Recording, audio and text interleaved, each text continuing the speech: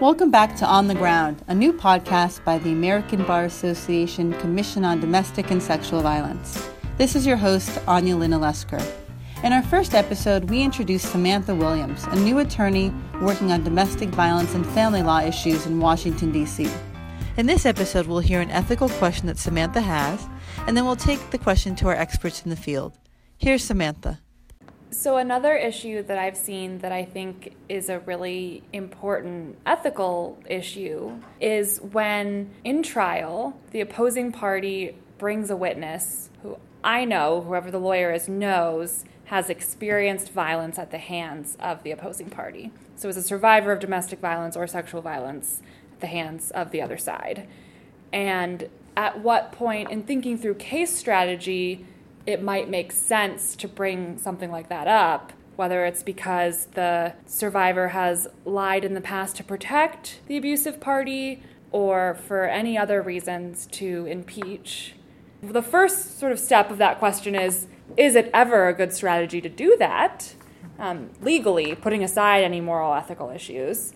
And second, if you come to the point where you decide, yes, legally, that might be the most effective tactic, the second piece is, ethically, is it ever okay, especially as an advocate for survivors and someone who feels as part of the movement to end gender-based violence? Is it ever okay to actually cross-examine a survivor on some of the most horrendous violence that person has likely ever experienced, especially knowing or assuming that could possibly lead to that person being in danger? I'm using the term ethics, but I think that really is a moral question. All of our experts agree. This is a really difficult question, but they have some good tips for how to think through and frame the issue. Let's start with Beth Posner, Clinical Assistant Professor of Law, University of North Carolina School of Law. I think this is a really difficult issue. On the one hand, we have our professional responsibility under the rules that require that we zealously advocate for our client and assert our client's position really by whatever means necessary as long as we follow the rules of the adversary system. However, under the rules of professional conduct, at least in North Carolina, there's also an acknowledgement that there's a conflict between responsibilities and that those conflicts will arise specifically when there's a tension between the lawyer's responsibility to the client and the lawyer's sense of personal ethics. So what does that mean for this case? We're supposed to zealously pursue a client's legitimate interests. In this case, I think the easy answer is that ethically it would seem like we are compelled to use whatever information we have about the witness to cross-examine her in such a way that will be advantageous to our client's case. That would be our professional responsibility under the rules of conduct. The bigger question, though, I think, is whether doing so would be a good trial strategy for our client. That's Professor Posner bringing up trial strategy, which is always a good place to start no matter what the question is. Here are some of our experts from our first two episodes with Samantha discussing how to consider these competing issues through the lens of trial strategy. Here's Pratima Pandey, Managing Attorney, Bay Area Legal Aid. I would say, Samantha, your focus should be, how do I look at this from a pure case planning perspective?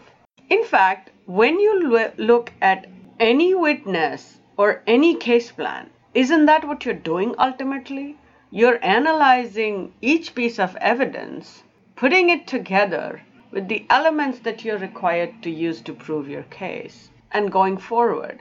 So if you're looking at it from the perspective of, will this fit into my case? Yes. Is this necessary for my case? Yes. How do I present this in a manner that's the least damaging to the survivor, who's not my client, but who is part of the movement? And I will say that the strategy that you should follow, because your question is this ever a good strategy? Well, here's the bottom line. Follow the strategy that works best with your case theory. And then there's no ambiguity about whether I'm doing the right thing as an attorney for the movement or I'm doing the right thing as an attorney for my client.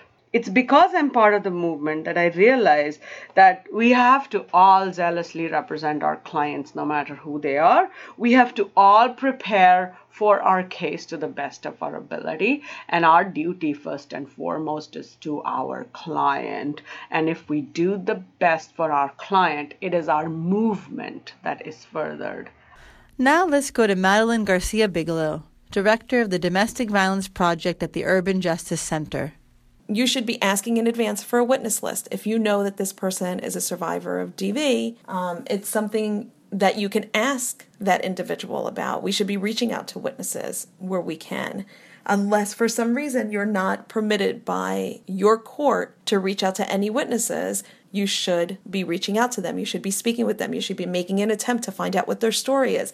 You should be asking them why it is that they would actually be testifying on behalf of the abuser, if they have actually confirmed that they're a survivor of DV at the abuser's hands. Are they being coerced? Were they subpoenaed and they had no choice? Were they ever in hiding? Were they found out? These are all things that we shouldn't be projecting out what we think may be happening.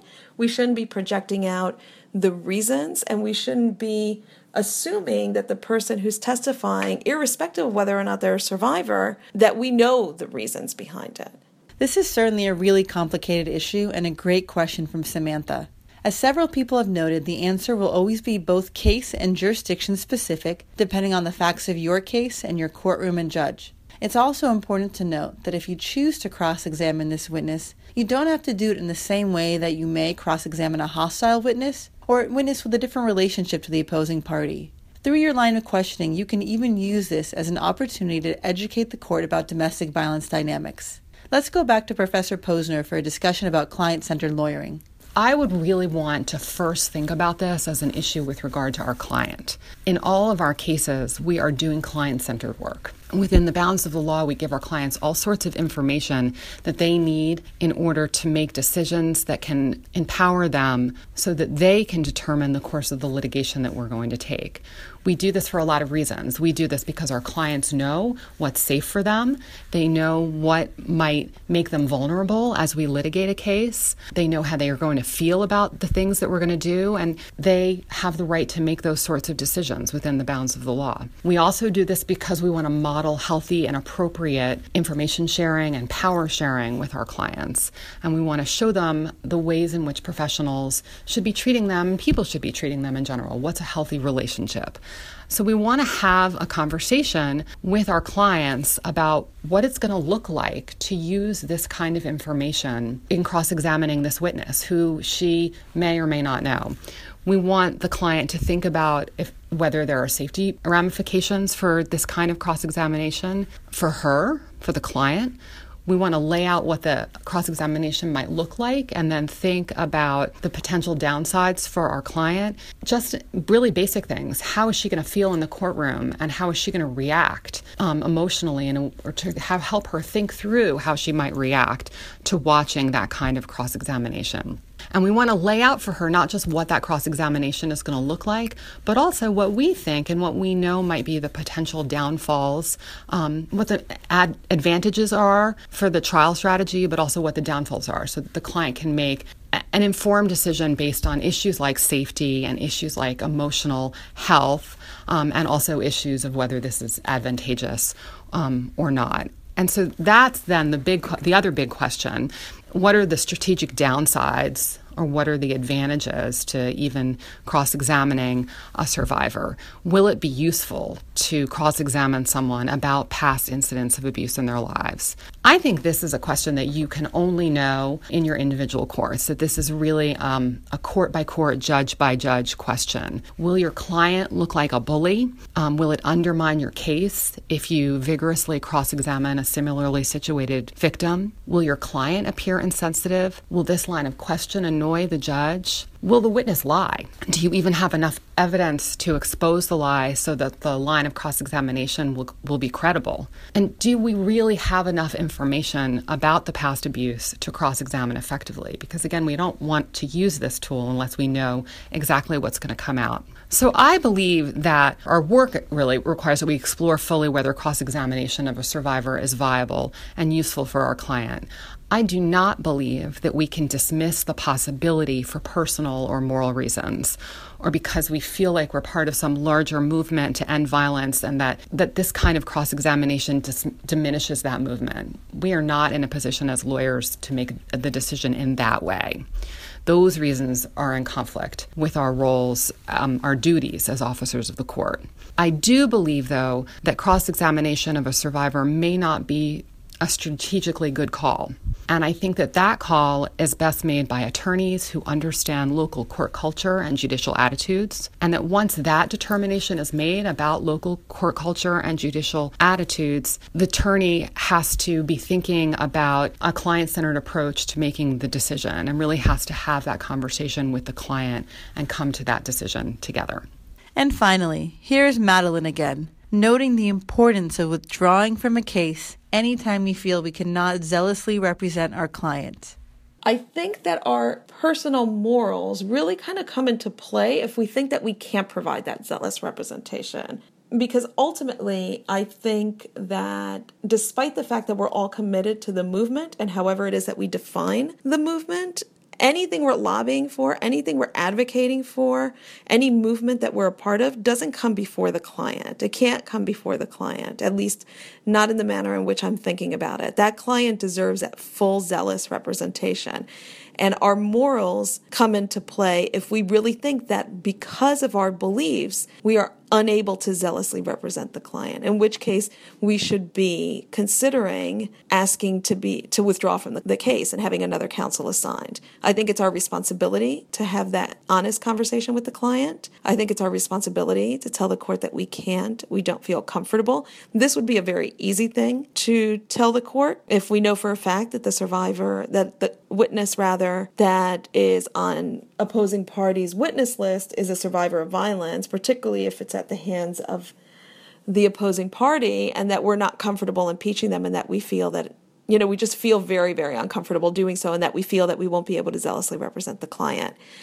If the court does not allow you to withdraw from the case, if it actually gets to that point, then you really have no choice but to zealously represent the client, which means doing a really good cross-examination in order to successfully impeach any witness that opposing party brings before the court. And now, because we're all lawyers, here's your friendly liability reminder. Nothing in this podcast should be considered legal advice or legal representation. This podcast is national in scope and talks about national trends and best practices. You should always consult your local law. As a reminder, it is our job at the Commission to provide you with support in your civil representation of survivors. Please visit our website at ambar.org/CDSV for information about our trainings and to contact us for help or support. Again, that's ambar.org/CDSV.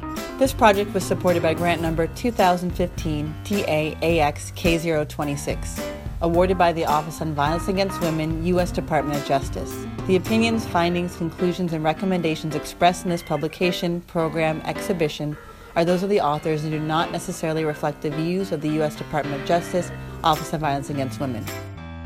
Until next time, clear law, full hearts, can't lose.